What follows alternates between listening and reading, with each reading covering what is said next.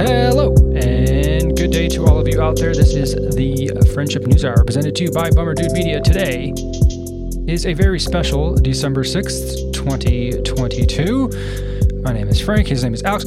We have a lot to get to. I'm very excited about this show, but I would be remiss if I did not wish your young king a happy birthday. Happy birthday to Walter Kenzie. Turns 1 year old today. Yes.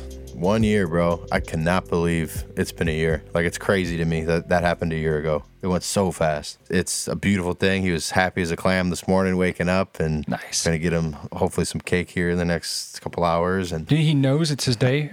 I don't think so, but we were extra cheery this morning, so I think that made him extra cheery. Nice. But yeah, it was cool. It was cool. Sarah has like her birthing video, so we watched that again, which was cool to like see again. And it's just crazy, bro. Like, we were looking at some pictures of him when he was younger and stuff, and like the growth, the change that has happened from, you know, the first days, first couple, like, month to now. It's like he looks so different, and like, you know, all the new shit he does, obviously. And it's been a great year to watch and to be a part of and grow as a human. But it's been great. I'm loving it.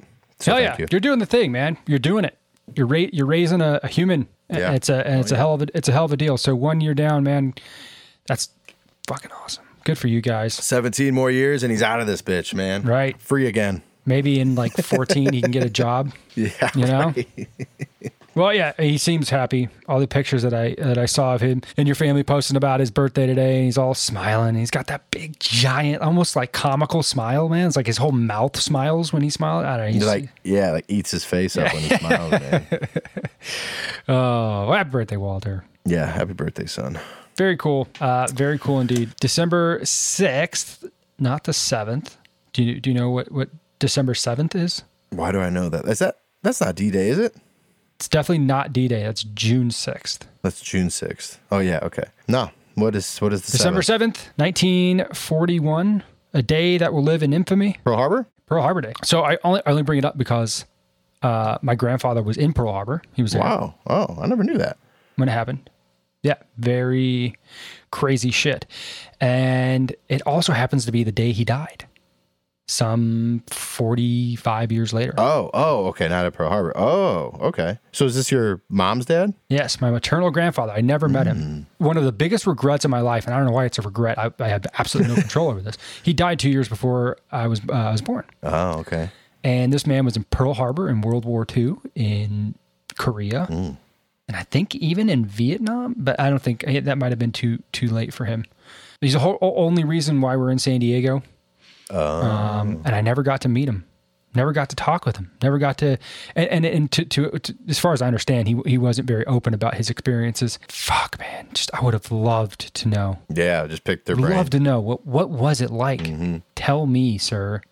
What did it take? The balls on that man, the balls on that grandfather. I mean, just think about it. Yeah. And I'm sure he did it with absolutely no concern for anything. Just his fan, and it wasn't even a fan. He hadn't even met my grandmother at the time, so it was just love of country, service, and duty. Yeah, different time, different breed of people. You know, like you don't have as many, at least, of those people now.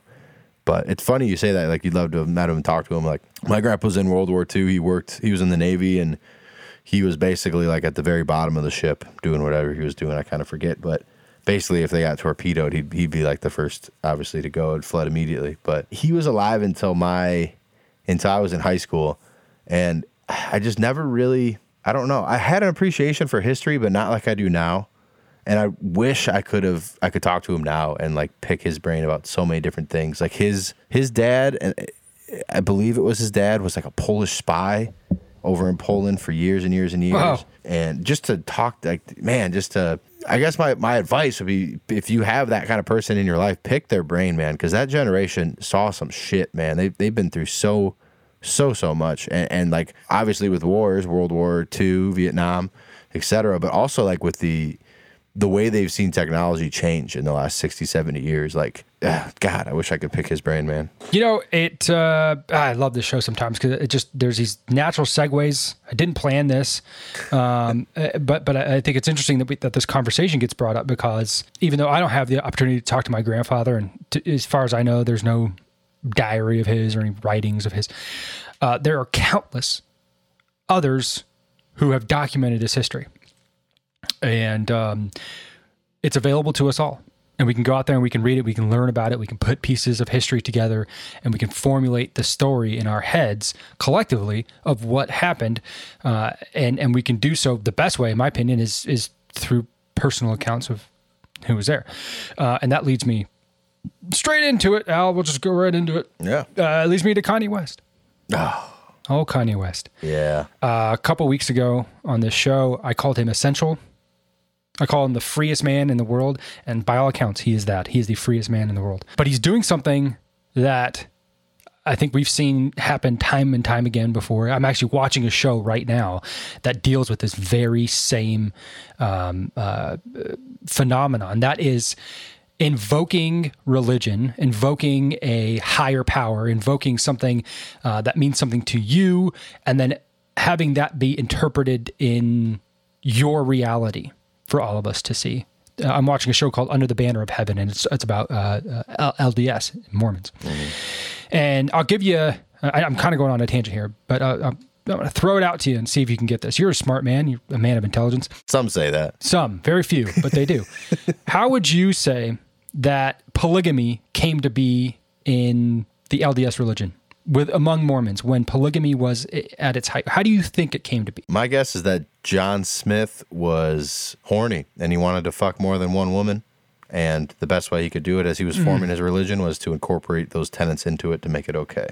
That's my guess. God, I knew I could count on you. I knew I could count. That's exactly how it went down. Is it really? That is exactly how it went down. Yeah, absolutely. It was revealed upon him, the prophet Joseph Smith, that he must fuck them all. Yeah. Yep. And so then it became a decree, right? And so he invoked that. The word of God then became reality, right? And so I think any good standing Christian knows that you can't just breathe the word Jesus and have it mean a good thing. Right. And that's what Kanye West was trying to do. He's trying to say that, Jesus loves all and I'm going to love everybody, including Nazis. I like Nazis. That's what he said. And I get it. I get what he's trying to do. But it's important that this gets pushed back upon, because it's not that there wasn't a redeeming quality amongst the general population of Nazi Germany at the time. It is that Nazism and what Hitler stood for at the time infected everybody. And everybody was complicit. And it wasn't just one person or one thing or one isolated incident. It wasn't about the amount of Jews that were killed. It was that everybody stood by and was complicit because of one reason or another. And that's why it's important. And that's why it's important not to say that, oh, well, they might have done this, but they invented the microphone that I use and make my, okay, that it's irrelevant. That good deed is irrelevant. It's not irrelevant in the course of history, right? Like it shouldn't be lost on history that some great invention was bestowed upon Nazi Germany. You know what else they invented? Mass murders by Zyklon B. They invented that as well. Okay, that was a novel concept until some German scientists decided that they wanted to make that happen. So I want to share something with you, Al. This is a clip. It's a clip from a book called The Rise and Fall of the Third Reich by William L. Shirer. And in this particular section of the book, it begins to start talking about the atrocities, right? Up until this point, it's all been about the history of what has gone on in the Third Reich. And now we begin to start to talk about the atrocities. So here is a clip from The Rise and Fall of the Third Reich. Adequate, for example, for the job that was done at Kiev, the capital of the Ukraine, in just 2 days, September 29th and 30th, 1941, when, according to an official Einsatz report, 33,771 persons, mostly Jews, were executed. An eyewitness report by a German of how a comparatively minor mass execution was carried out in the Ukraine brought a hush of horror over the Nuremberg courtroom when it was read by the chief British prosecutor, Sir Hartley Shawcross. It was a sworn affidavit by Hermann Grebe, the manager and engineer of a branch office in the Ukraine of a German construction firm. On October 5th, 1942, he witnessed the Einsatz commandos, supported by Ukrainian militia, in action at the execution pits at Dubno in the Ukraine. It was a matter, he reported, of liquidating the town's 5,000 Jews. My foreman and I went directly to the pits. I heard rifle shots in quick succession from behind one of the earth mounds. The people who had got off the trucks, men, women, and children of all ages, had to undress upon the order of an SS man who carried a riding or dog whip. They had to put down their clothes in fixed places, sorted according to shoes, top clothing, and underclothing. I saw a heap of shoes of about 800 to 1,000 pairs, great piles of underlinen and clothing. Without screaming or weeping, these people undressed, stood around in family groups, kissed each other, said farewells, and waited for a sign from another SS man who stood near the pit, also with a whip in his hand. During the 15 minutes that I stood near the pit, I heard no complaint or plea for mercy. An old woman with snow-white hair was holding a 1-year-old child in her arms and singing to it and tickling it. The child was cooing with delight. The parents were looking on with tears in their eyes. The father was holding the hand of a boy about 10 years old and speaking to him softly. The boy was fighting his tears. The father pointed to the sky, stroked his head, and seemed to explain something to him. At that moment, the SS man at the pit shouted something to his comrade. The latter counted off about 20 persons and instructed them to go behind the earth mound. I well remember a girl, slim and with black hair, who, as she passed close to me, pointed to herself and said, 23 years old. I walked around the mound and found myself confronted by a tremendous grave. People were closely wedged together and lying on top of each other so that only their heads were visible. Nearly all had blood running over their shoulders from their heads. Some of the people were still moving. Some were lifting their arms and turning their heads to show that they were still alive. The pit was already 2/3 full. I estimated that it contained about 1,000 people. I looked for the man who did the shooting. He was an SS man who sat at the edge of the narrow end of the pit, his feet dangling into the pit. He had a Tommy gun on his knees and was smoking a cigarette.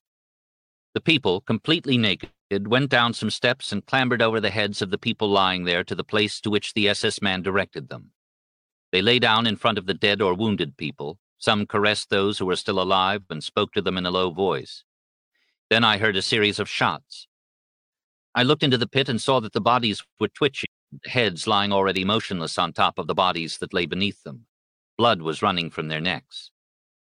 The next batch was approaching already. They went down into the pit, lined themselves up against the previous victims, and were shot. Jeez, man.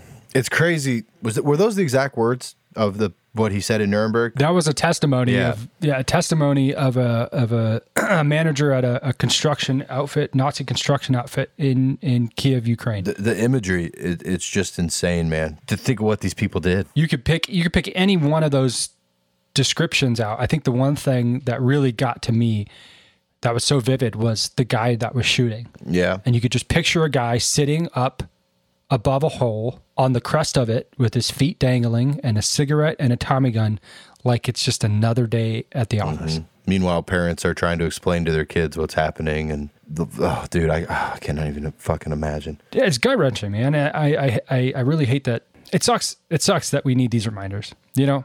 It sucks that there's somebody so influential that has so much, that can wield so much power, that decides to, you know, misstep and who knows why you say something like that, you know, like who knows what positivity you could draw, but obviously this was never explained to him in the detail that we just listened to it. And that wasn't even the concentration camp murders. That was just running through a conquered territory and exterminating the people that you did not like. It's disheartening, man, because I'm conflicted because I have a lot of respect for Kanye West, like the things I think he's done musically and even branching into the business world. Like I have a lot of respect for the things he's done. He's made himself a titan in that world, or he was.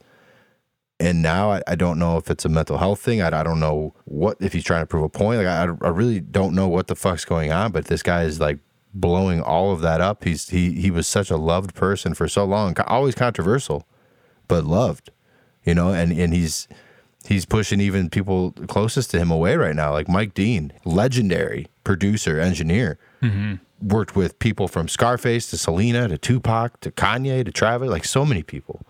And this guy doesn't even want to work with Kanye anymore after all this stuff. And like there's all these businesses and all these things that he had set up and built for himself and like shown what like black excellence really is in America, coming from nothing in Chicago. You know, like this dude was like the kid of a teacher and like built him, like was such a good example for so many people, man. And he's taking his platform and he's lighting it on fire.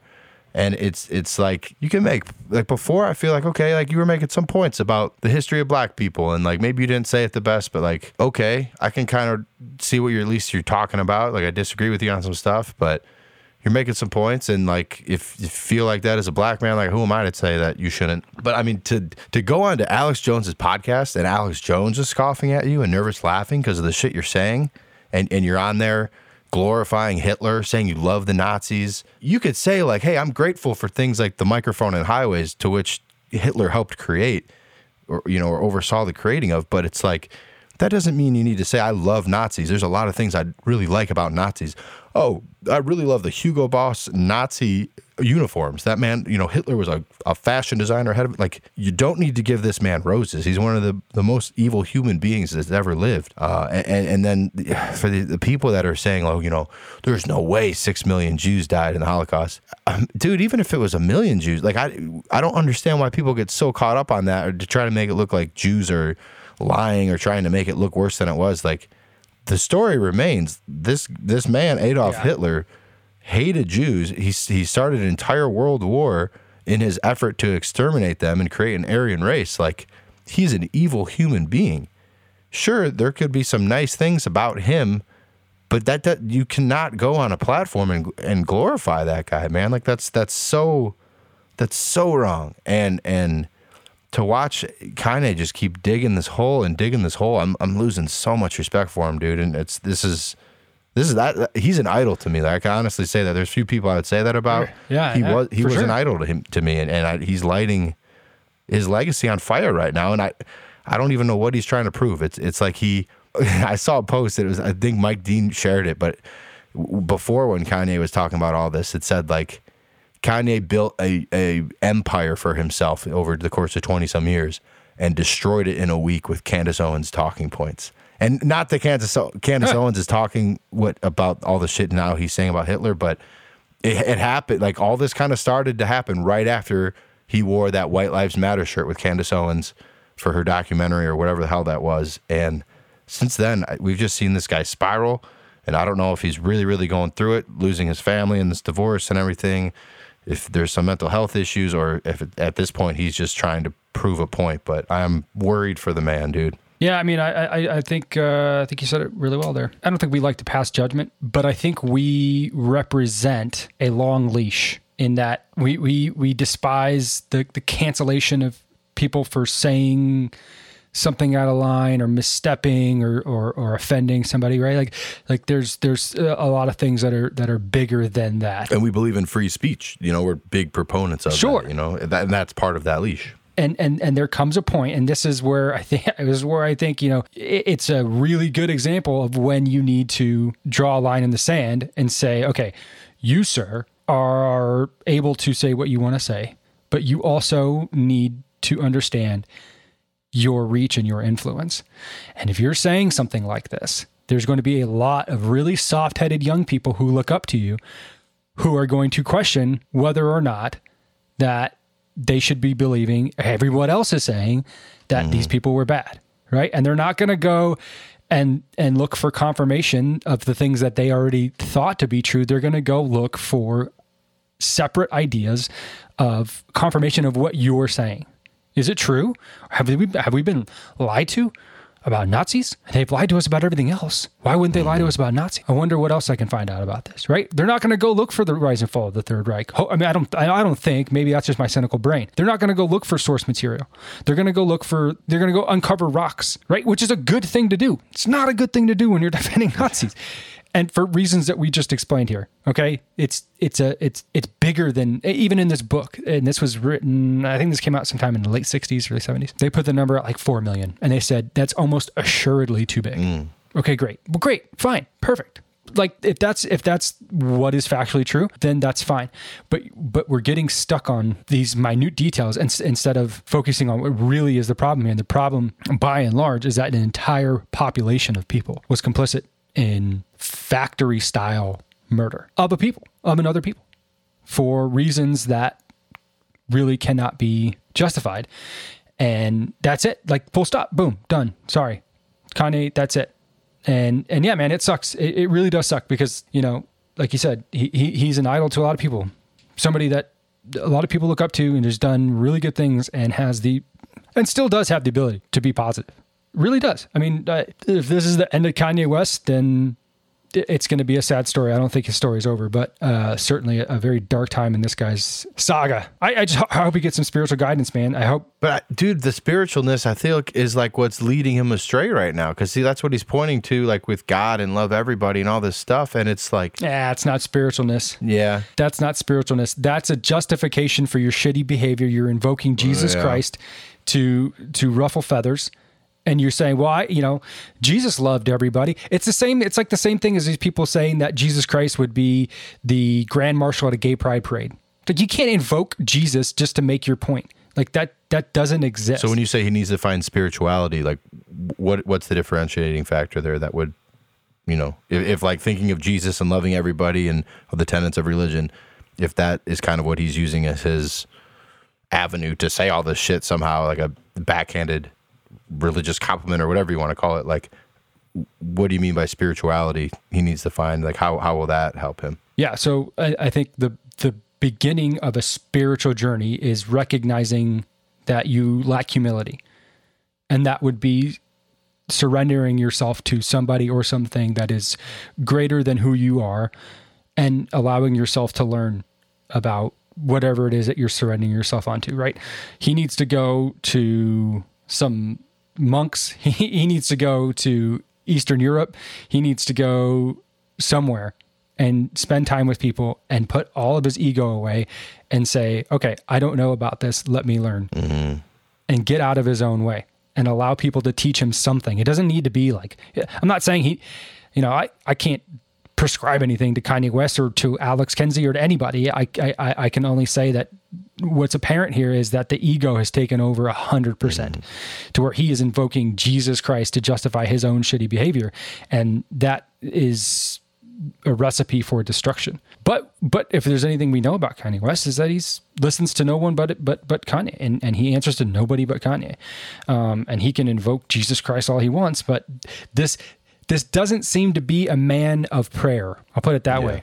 If this was somebody who was about his business as a Christian man and was really doing what a Christian man does and buckling down, what is more Jesus like than humility, than humbleness? True. Right? Yeah. He's what is he sacrificing himself for the right to say that he loves Nazis? I mean, it's like, no.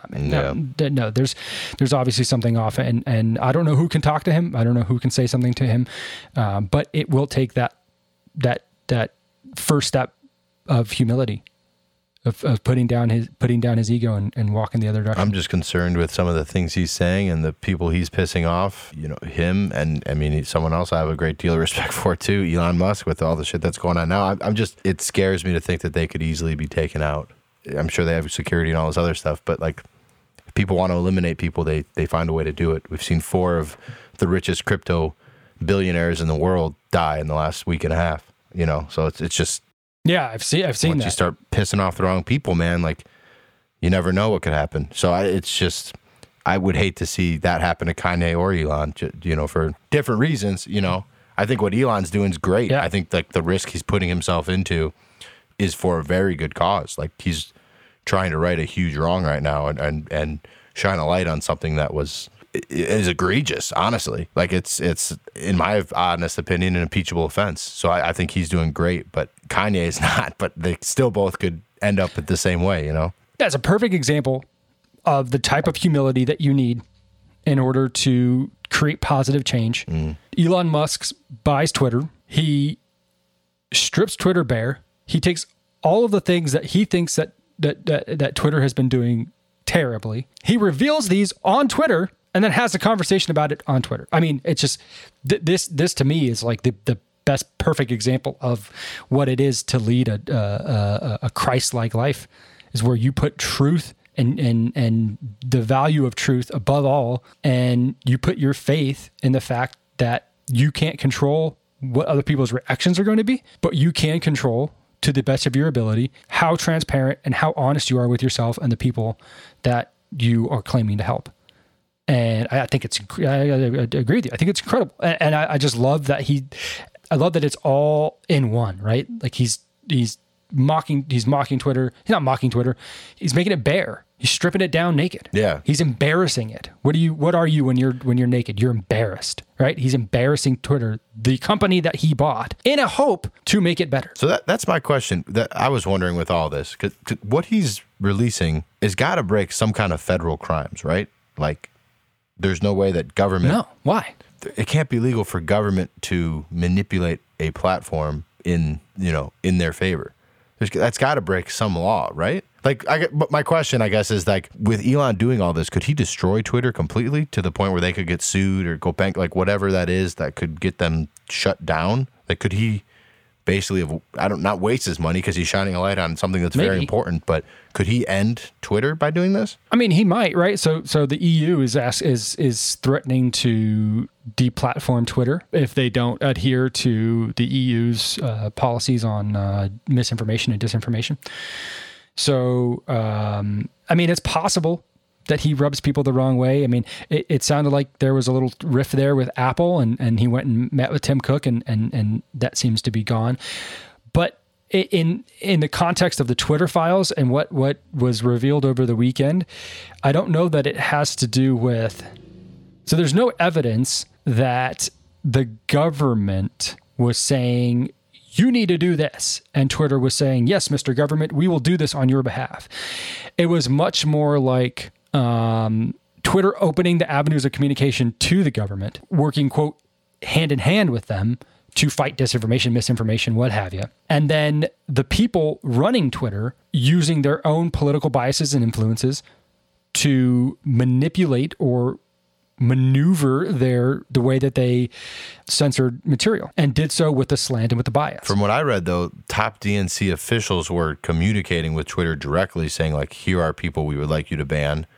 This is disinformation as we see it. Can you go after these people? And Twitter was saying, like, it's taken care of, don't worry. Like, they have emails showing this. Okay, so first of all, it wasn't exclusive to the DNC, but by all accounts, Republicans had the ability to do the same thing, right? The avenues were open. Oh. Yeah, so it wasn't like it was a one-way street here. It was open to everybody. But the input of what people thought might be disinformation or thought needed to be censored, right? Those requests could come in. That was the input. The output is what got censored. And I think it's apparent to everybody that what got censored was heavily in favor of a left-wing bias. Mm-hmm. The clearest example and what the Twitter files exposed was the Hunter Biden laptop story. And what's really egregious about this story is, one, they banned the story from being circulated on Twitter, completely banned it from being circulated, using justification like, quote, the lessons of 2016, right? Well, we can't repeat 2016, so we must ban this story without really looking into it. It was an immediate decision. So Kayleigh McEnany, the then White House press secretary, shares the story, and her account gets suspended until she deletes that story. And so it's like a really heavy hand, and you're using justification of misinformation, disinformation, election integrity, this, that, and the other, without any thought to whether or not this story could be true. That obviously has a bias to it, and that's what these Twitter files had shown. Also, I think the most egregious actor in this whole saga of the Twitter files is Yoel Roth. And he was like the censorship czar. He was the one that made a lot of the big decisions there. And he was meeting on a very regular cadence with the FBI, Department of Homeland Security, Director of National Intelligence, and he was meeting with all of them and basically saying, okay, this is what we think should be censored. And then he said, okay. And he went and censored it. And we know that there's a giant bias within those organizations because dozens of people from those organizations signed a letter as soon as this story came out, and they said that this Hunter Biden laptop story was Russian disinformation, and they all put their signature on it, and it turns out to be 100% true, not disinformation whatsoever. And I think just a few weeks ago, the mass media companies, your CNNs, your CBS's and NBC's had confirmed it. 2 years later, they confirm it. Just absolutely ridiculous. Yet they will run day and night for 2 years talking about Russian interference in 2016 with Donald Trump, right? There's your bias. And this is what people are saying. Although there's no smoking gun here. This is everything that we've ever known. Okay, I guarantee you, New York Post, New York Times, Washington, or excuse me, not New York Post, they're the ones that ran the story. The New York Times, the Washington Post, CNN, NBC. How many times have we ran a story saying that, yes, this is what we knew and this is what Twitter's doing? Yeah. How many stories are those exist out there? Yeah. Zero. Not one. And to me, like, that has to be election interference. Like, that has to be grounds for impeachment. It doesn't connect directly to Joe Biden himself, but like his party was colluding with a social network, and like that's got to be something, dude. If all the shit they've been trying to go after Trump for 4 years was, grounds for impeachment and all this shit, like, maybe not January 6th. I don't know if this is quite that degree, but like everything else, to me, like, this is hard evidence that they colluded and fucked with the election. Like, Biden's numbers probably would have been smaller had this story got out to the general public. Okay, I'll push back on that. A couple things. One, by that logic, then what Donald Trump's saying right now is 100% legitimate. And he's saying that they should completely reject the election results and install him as president, as the rightful winner of the presidency, and completely suspend the Constitution. I don't know about that. Or have a revote. Well, okay, but that's the same thing that you're saying, right? Like, if it's an impeachment, if there's no direct correlation, right, then you can't impeach anybody. Mm-hmm. You could say, yeah, this is really shady, and there should be a lot more transparency on this. But the collusion wasn't front and center. But like, if he would have got caught like hardcore, if the Comey report and all that stuff would have found that he very obviously colluded with Russia, he would have been impeached. This is the same thing. He was impeached. But it was so late. He was impeached. He was late in his term for that. But it was late in his term where he wouldn't be twice. removed. He was impeached 2 years into his term for having a conversation with Vladimir Zelensky, everyone's favorite president now. Everyone forgets that's the person who got Donald Trump impeached because he had a conversation. He's like, "Oh, hey, you want military?" Oh, you don't remember this? Yeah, that was Zelensky. Basically, had a phone call with Vladimir Zelensky, and he said, "Hey, if you want military aid here, buddy, I'm going to need you to do. I'm going to need you to fire this guy, or I forget what it was. It was a tit for tat, fucking diplomacy." And everyone's like, "Oh, this is quid pro quo. That's impeachment." And they impeached him over a phone call. It didn't go anywhere. Right. So, but by those standards, absolutely impeach Joe Biden. You can impeach Joe Biden for 50 different things by those standards. Mm-hmm. But okay, so what Donald Trump's saying right now, it holds no legitimacy. Also, in the lead up to the 2016 election, James Comey opened up an investigation very late into the election cycle on Hillary Clinton about her emails. Mm-hmm. Right. Yep. And Comey said basically that he just assumed that she would win, or that Trump would lose. In other words, I wouldn't have done it had I known that Trump would win. Mm. So yeah, I mean, like, but you could do the same thing with that story too, right? His timing was a little suspicious. Is he some plant of Donald? You know what I mean? I think that's the beauty of these United States elections, is that they're final. They're constitutionally final, and you can contest them and you can litigate them. But once they're ratified, and we must move on, even when this stuff comes out. And the burden is now upon us, the electorate, to go and make sure that this doesn't happen again by not allowing ourselves to be asleep at the wheel and speaking up and joining the public conversation when we see a story by the New York Post, the oldest newspaper in circulation, print a story, and then have it get banned outright. A lot more people need to speak up. You mentioned these crypto guys that are getting killed. I've heard of this. Do you know any more information on that? No, I don't know much about it other than last week it was 3 of the biggest billionaires that have benefited from crypto. All kind of mysteriously were found dead. And then just yesterday I read about a 4th, one of the other top billionaires that has been, woke up dead. Mm. So I don't really know. I think it's probably got to do something with FTX, something in that realm. It kind of seems like they're in sync with each other with what's going on, and then all these people start dying. But I have no proof of that. Well, yeah, we'll have to look into that because I'm curious. I've read it and I don't know to what extent all of this stuff is connected, but it seems a little fishy. I do want to talk about this guy, Sam Bankman-Fried, though, because we touched on this story a little bit about FTX and Alameda, and I think by now everyone knows what's going on. I just think it's really interesting the way that he's being treated right now. Yeah. He's been going on the morning shows. Mm-hmm. And he's giving interviews on the morning show. And I want to break down exactly what happened here and give just a little bit more context because I think it's a really egregious thing what's going on. There's two companies, okay? FTX. FTX is an exchange. That means you put your money in, you buy securities like cryptocurrencies, just like you would do at a stock exchange, and you are responsible for the risk, okay? The only way that FTX can make money in this scenario is through fees.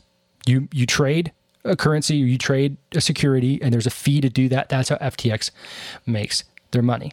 There's another company called Alameda Research. Alameda Research is a hedge fund. That means they take money and they bet that money. They put it out there, they invest it in hopes for a return. Okay? Two completely different companies. FTX cannot lose money. You can lose money on FTX, but FTX, the company, cannot lose money because the only money they make is through fees, and that's their only revenue is fees. Okay, so they can't lose money; they can only make money. Alameda Research can lose money because they take money and they invest it, and there's a risk in that. And if those investments go bad, then you lose that money. Okay, so here's what happened: Alameda Research, FTX, they're owned by the same people. Alameda Research puts a bunch of money into some investments and they go really bad. So what do?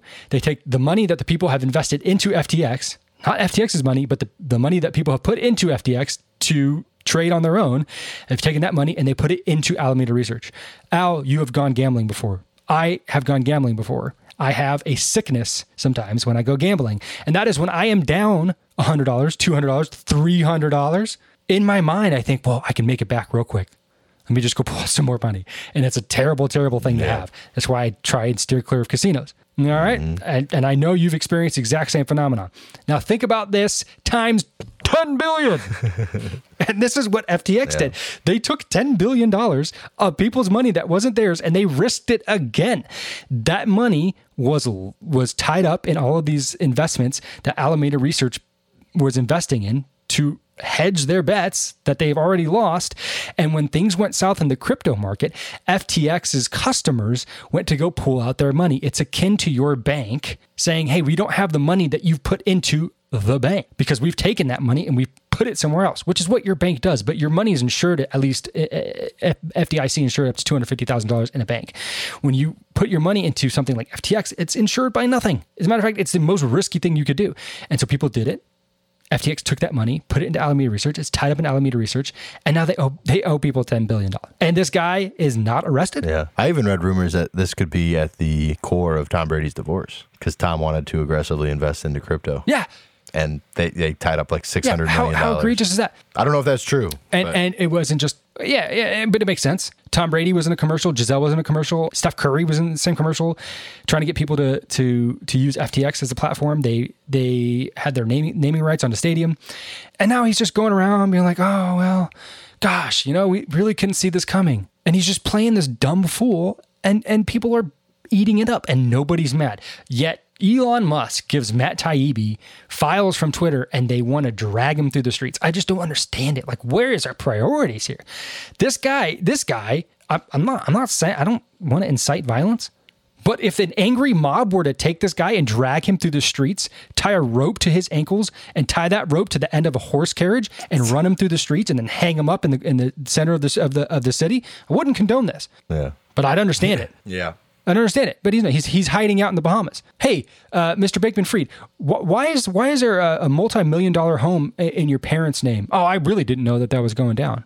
You motherfucker. Yeah, and it's crazy, man. The more you look into it, his mom was Hillary Clinton's lawyer. The CEO of Alameda, dad, was SEC's chair's old boss. FTX's new CEO, John J. Ray III, was the lawyer who cleaned up Enron basically. And then you have outlets like New York Times. They wrote a kind of like a puff piece about this whole story. Not once in the story did they mention fraud, Enron, because this guy's obviously tied to Enron, crime, illiquid, stolen, hidden, criminal, backdoor. None of those words were used a single time in the entire article. It's crazy, bro. Like, and FTX, I believe that Sam Bankman, like, they were the number 2 largest donor to the Democratic, like, to the DNC. I believe that's correct. Yeah, there's a whole daisy chain there that we haven't even got into. That would probably take an entire episode just to uncover. It's crazy. That. So this is how it goes. Okay, Democrat, they pass, and Republicans. The what's his name? What's that Twitter guy's name that publishes all the members of Congress's stock trades? I forget his name. The Unusual Whale, I think, on Twitter, and he publishes their stock trades. And I think it's some like 60, 70% of all the biggest earners are Republicans. So everybody's complicit in this. They passed these giant military bills to send aid to Ukraine, military aid to Ukraine. That money goes to Ukraine. Ukraine then goes and pumps a bunch of money back into FTX. And then FTX takes a bunch of money and they donate it to the Democratic National Committee. Follow the money. I'm just saying, you connect the dots. I put the dots here. You connect the dots. I'm not going to get into that. Yeah. Just the story just grows and grows and grows. But it's like, and then just to see like the puff pieces come out, it's like what Twitter was doing is not unique to Twitter. The shit is going on everywhere on both sides. You know, like you have a news network like Fox that's doing the same shit for conservatives, but it's like, it's hard to, we talk about all the time, to try to find truth in anything now because it's just all fucking slanted, dude. It's ridiculous. It is. It sucks. And then you get fraud like this just kind of going unchecked and you wonder why we're all divided. Al, you're not a middle-aged woman. Not yet. No. Okay. Neither am I. So we will talk about them at length. For years, middle-aged women have had some of the country's highest rates of antidepressant use. Now scientists are starting to better understand why and to develop a more targeted treatment for women's midlife depression. About 1 in 5 women, or 20% of women, ages 40 to 59, and nearly 1 in 4 women, or 25% of women, ages 60 and over, used antidepressants in the last 30 days. During 2015 to 2018, according to the latest data from the National Center of Health Statistics. Among women aged 18 to 39, so a little bit younger, the figure was about 1 in 10. And among men, just over 8% of those ages 40 to 59 and just under 13% of those 60 and older used antidepressants in the last 30 days. These figures are drawing increasing attention from scientists and doctors. Many are alarmed at the high rate of antidepressant use and the high rate of depression among midlife women even before the pandemic. In general, women have higher rates of depression than men throughout much of their lives, according to scientific research. In midlife, the risk is greatest during the years leading up to menopause and right after it. Dramatic fluctuations in hormones, hot flashes, and night sweats can wreak havoc on your mood too. Scientists are working to understand just how hormones may drive depression, but receptors for estrogen and progesterone are found throughout the brain, including in regions involving movement, cognition, mood, and regulation. So, basically, they're saying more and more women are feeling depressed. At least they're being put on antidepressants. And it seems to be as they get older, they are a little bit more depressed. And it looks like they're equating this to just the fact that you have ranging hormones as you get older. Like your hormones go up and down through your different bodily functions. And doctors are speculating that antidepressant use among middle-aged women is being driven in part by the reluctance of women and many of their physicians in recent decades to use hormone replacement therapy for menopausal symptoms, which is very interesting. That would be akin to you and I taking using TRT, testosterone replacement therapy, as we get older because we produce less testosterone, cannot build as much muscle. There are obvious what's the opposite of a benefit? Detriment? Like obvious detriments to not having as much testosterone. Yeah, negatives. Thank you. As we get older. But it seems as though the solution, unsurprisingly, is a pharmaceutical medication. I'm not saying they don't work or they don't help. We've covered SSRIs on the show before and how they don't treat depression. They treat receptors of things that make you depressed. So they're just big Band-Aids. And we've thought for decades that they actually treated depression. They don't treat depression at all. They just treat the underlying causes of depression.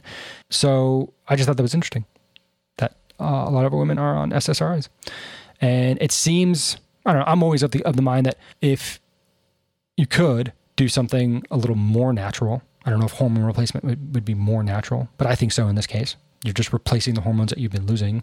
Might help. Who knows? I said I would just have to think like in general. And I don't know like how far back this data goes, like how long that number has been what it is now. But I mean, we talked about this before, especially with females, just in general, like the age of social media and just like all of these prominent, just like celebrities these days and all this stuff where they're unattainable body images and all this other stuff. Like I could see how that would play into this early too and get people on antidepressants at a younger age, which then you kind of just stick with for the rest of your life. Because once you start fucking with brain chemistry, it's kind of not smart to keep fucking with it. Like once you kind of get something that works, you want to stick with it. So I wouldn't be surprised to see this number start to shoot up in the younger demographics. Like I looked it up really quick.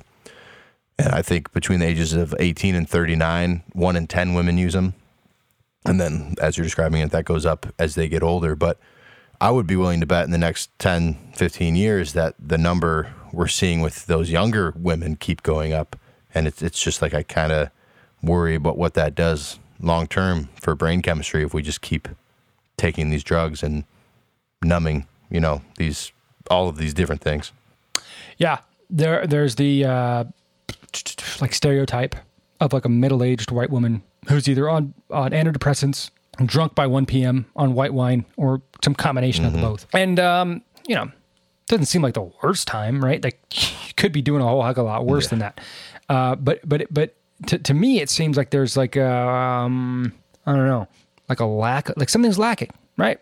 Yeah, something. And maybe it's these hormones. I'm not saying it's like existential, but it can become that. And I think it's a really good conversation to have. Why are women more and more depressed? Right. Yeah.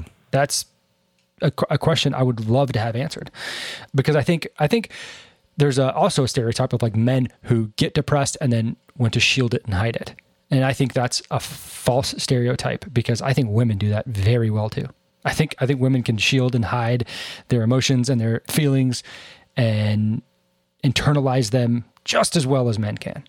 And I think it's a problem, because that's how things get really, really bad. That's how you begin to spiral. And that's how, I don't want to take it to the most extreme, but that is how people, take their own lives, is they put it all inside and they don't deal with it. And if you're using an SSRI, then like you said, it's a Band-Aid, so it helps in the moment, but then when that's gone, or, if something really bad happens, then, you're left at your own devices. But I would say that like most women are more outwardly emotional. They're going to a physician, a psychologist, somebody telling them, hey, I feel this way. This is how I like. Women are just more open with a lot of that shit. Whereas I think more men, although women do internalize and do that kind of thing as well, I think more men are inclined to do that. Whereas women, more open with their emotions, more willing to go to the doctor and talk and yada, yada. And I think that's probably why you would see them be prescribed at a higher rate than men, because of that openness and that emotional aspect to them. Obviously, there's women that aren't as emotional and vice versa. There's men that are super emotional. But like on the whole, I kind of think that's a accurate generalization. So maybe that's why they're just more open about how they're feeling. And as you're describing it, maybe that Band-Aid is the best way to treat that in the moment for that doctor, or maybe they're getting paid by the pharmaceutical companies, and who knows? I don't know. Yeah, it would seem that. That's probably why. That's why I think the number's higher, is because it's talked more about, just because they're more open. And do you think that do you think it's duplicitous for I don't know what that word means. Us to highlight an issue? Duplicitous? I don't know what that means. Like hypocritical. Okay. Like holding two things at the same time and playing both sides. Do you think it's hypocritical to elevate a story like this, where the obvious message is that hormone replacement therapy could be better instead of using drugs, and then to come out like we have in times past about hormone replacement therapy with younger children? Do you think there's any hypocrisy involved in that whatsoever? Do not, no, because I don't. At that point, you're trying to replace something that was naturally lost as body chemistry goes, and obviously here this has a benefit. And when you talk about doing hormone replacement with young kids who don't even know what the fuck they really want in life at all, last week they wanted to be a firefighter. This week they want to be a nurse. Next week they want to be a woman. Like whatever, like and then at that point you're altering body chemistry that can have extreme long-term effects that are very, very negative we're finding in a lot of studies, and maybe that wasn't even truly what the kid wanted. Maybe they just wanted to feel different in the moment or whatever. Like there's so many different things that happen in a young brain. Those are pretty polar opposite to me. Yeah, and I know you guys don't know this, but Al's a doctor. I'm a doctor? And he's gone to school for this stuff. So you could take all of this to the bank. I will insulate myself and let you know that I don't know anything that I'm talking about here. I'm not all I'm saying is I like we've seen in like what is a woman? Like they're talking about people that have gone through this therapy saying how much it fucked them up long term and how they wish they never did this, and there's tons and tons of studies coming out. Like some of the chemicals that they give these kids is the same that they use to like castrate sex offenders and different things, and it's like whoa, we don't need to be doing that shit to kids.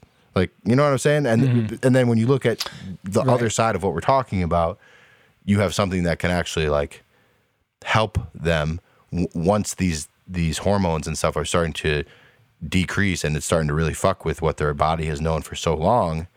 Okay, that makes more sense. We're not chemically castrating people and fucking up, a pubescent body, that's just starting these changes, and now we're like going to destroy the chemistry before it can even happen. Like they have to do it the same thing, but they're so polar opposite in what they are doing. No, I agree with you. No, I was just. But I am not a doctor. Do not take that to the bank. Do not come to me for any advice.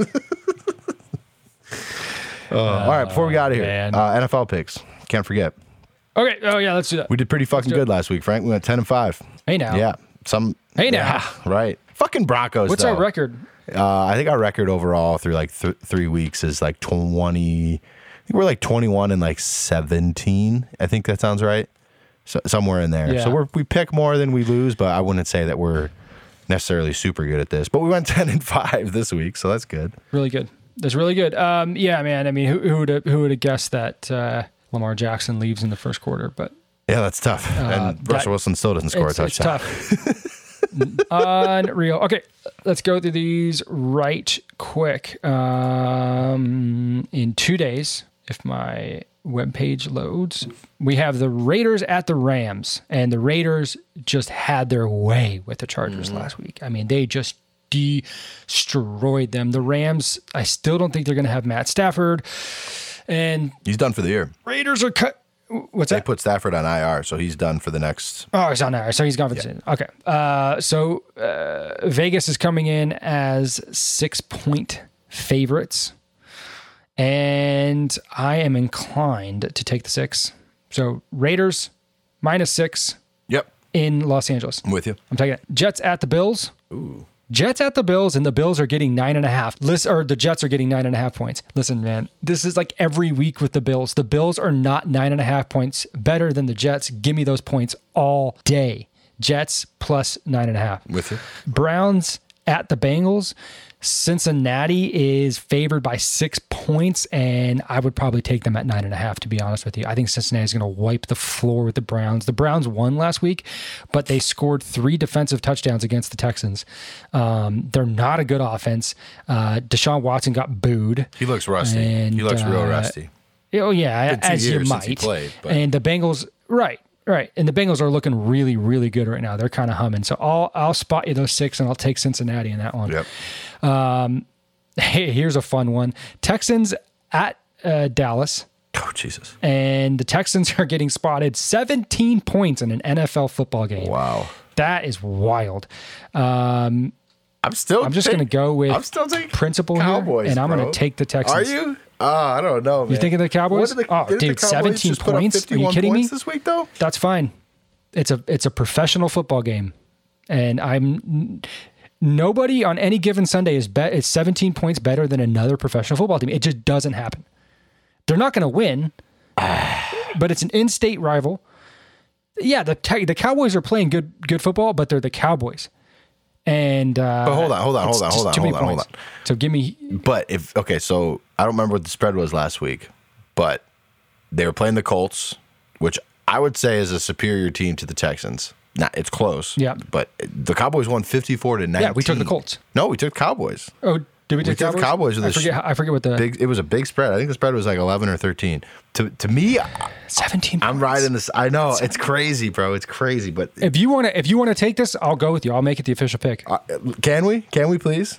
Yeah, let's do it. All right, let's do it. Trust me. All right, I got you. Dallas is starting this game with a 17 point disadvantage. Vikings at the Lions. Hey, get this. The Lions, 2.5 point favorites at home against the Vikings, the 10-2 Vikings. Lions are playing really good football. Winners are 4 straight.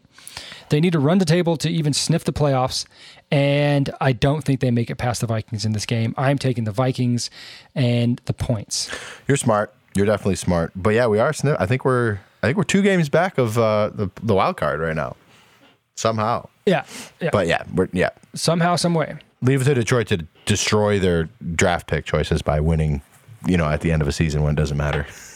Exactly. Just enough to lose your draft picks and just not enough to not make the playoffs. Mm-hmm. It's just a beautiful purgatory there. We have from the Stafford trade, we have their first round pick this next year, and with how shitty the Rams are, that's going to be like a top 3-4 pick. So good trade. Well, good for them. Yeah, I did not know that. Mm-hmm. And moving on, Jaguars at the Titans. AFC South rivalry game. Titans are 3.5 point favorites at home. And they're not like really inspiring at the moment. Their quarterback play sucks. So I 3.5 points. I'd probably give it. I don't know. The Lions just destroyed the Jaguars though, and the Lions are good, but I mean, I don't know. Yeah, that's tough. I don't know. This seems like a trap. My gut tells me to take the Jags, but I think I'm going to go Titans here. Yeah, I could see Derrick Henry having like a 200-some yard game, 2 touchdowns kind of a thing. Yeah. I'm with you. Titans. Yeah, they're 1-5 away, so I'll take the Titans, and I'll spot you 3.5. Eagles at the Giants. Oh, this is going to be a good one. Eagles are favored by 7 points in East Rutherford. That's a tough one because I think the Giants are pretty formidable, and it's a divisional game. If this wasn't a divisional game, I would say the 7 points all day. But the Giants are playing pretty solid ball. The Eagles are 11-1, and they're just beating the piss out of everybody. They really just mollywhopped the Titans. You know what? Give me the Eagles. Why not? Okay. Let's run with a hot hand. Eagles, and I'll spot you 7. Ravens at the Steelers. Lamar Jackson will not be playing. Pittsburgh is only favored by 2.5. I'm taking the Steelers all day in that one. Chiefs at the Broncos. Oh boy. How much are the Chiefs favored by? 9 points in Denver. Divisional game. The Broncos do not give up a lot of points. They just don't. So 9 points seems like too many. This is why I'm going to try to sway you back to the Chiefs. Yes, they don't give up that many points, but the Chiefs have a good enough offense that they'll be close, even if Denver has that bend but don't break kind of mentality. But the Chiefs have one of the best kickers in the league in Harrison Butker, kicking at elevation, which means his balls will travel farther. I could see him having 3-4 field goals in this game. Maybe 1 or 2 touchdowns. I don't see Russell scoring more than 1 touchdown. So I see a way that the Chiefs are able to bridge that gap. Yeah, I'll take the Chiefs in this one. And even if they keep it close, even if it's like close with 4 minutes to go in the fourth quarter, and the Chiefs are only up by 4, I can see a scenario where like a pick 6 or the Chiefs just put them away and they win by 10. And the score doesn't reflect how close the game was, but yeah, I'll take the Chiefs. The Buccaneers at the Niners. Niners are 3.5 point favorites. The Bucks just barely they screwed me over in a pick'em pool, man. I picked the Saints in this one in a pick'em pool. If the Saints win, I come up with like $150. And Tom Brady just does what Tom Brady does. Tom Brady does not do that against the Niners. He just doesn't. I think they're going to get creamed. So I'll take the Niners and I'll spot you 3.5. Who's going to be the Niners quarterback now? I heard there's rumors of Baker Mayfield going there since he got released, but now that Jimmy G's foot's broken. Oh, Brock Purdy. Is he good? I don't know much about Brock. Brock Purdy, Mr. Irrelevant. I mean, he won the game last week. No, they lost. Did they lose? The 49ers, they covered. They beat the Dolphins 33-17, yeah. But I don't know when Jimmy got hurt or anything. I didn't watch the game. Like second quarter. Okay. It was early on. So yeah, I really don't like the Bucs to cover 3.5 against anybody, especially the Niners. So we're taking Niners. Taking the Niners, despite the points. Panthers at the Hawks. Seahawks are 3.5-point favorites. And I'm going to take the Seahawks all day. The Panthers are winless away from Carolina. And the Seahawks, they got something good going, man. I really like the way they're playing football. Their defense is solid, so that 3.5 seems a little low, to be honest. So Seahawks, I'll spot you the points. And then the Dolphins at the Chargers on Sunday night. Dolphins really, it looked like they were going to blow away the Niners. The first play of the game was like a 80-yard touchdown. So I don't know what to make of this one, man. Chargers are close every game. 3 points is a small margin. Chargers could easily win it. I don't know. What do you think? I have no idea. Not Chargers. Every time we bet for the Chargers, they've lost. We won against them last week, and we won. Very good. So Dolphins it is. Dolphins to cover 3 points. And then Monday night, Patriots at the Cardinals. And New England is 1-point favorites on the road. And yeah, why not? Yeah. The Pats. Is Mac Jones playing? Do you know? I think he is. I'm pretty sure he is. Is Kyler playing? I think he is too. Okay. All right. Yeah, I'm almost positive he's playing. So yeah, but Cardinals are in free fall, and they're a 1-win team at home. Yeah, and it looks like Kyler's going to leave there, man. Not awful. There's a potential that we're going to see Kyler and Lamar Jackson on the open market next year or this offseason. That's exciting. Incredible drama. All right, those are our picks. Oh yeah. If you get a second, win some money. Go. Yeah. Hey, bet us. Honestly, bet us. We're doing okay. Yeah, not doing bad. If you guys get a sec, check out the links in our bio to hit the shop and pick up merch. We'd greatly appreciate it. We got shirts, hats, sweaters, beanies, all kinds of things, underwear. Rep us, help us rep the name, get the name out there to other people. We can't tell you how much we appreciate that kind of stuff. It helps us grow this. Keep seeing those download counts go up, and we keep growing, keep able, maybe able to do this even more and more, and get the friendship out to more people. So really appreciate it. Do that. Where can they find all that awesome information and those links in the bios, Frank? You can hit us up on Twitter at FriendshipNH. You can hit us up on Instagram and TikTok at Friendship News Hour. Same handle. You can send us an email. bummerdude.media@gmail.com. bummerdude.media@gmail.com. We'll see you next time.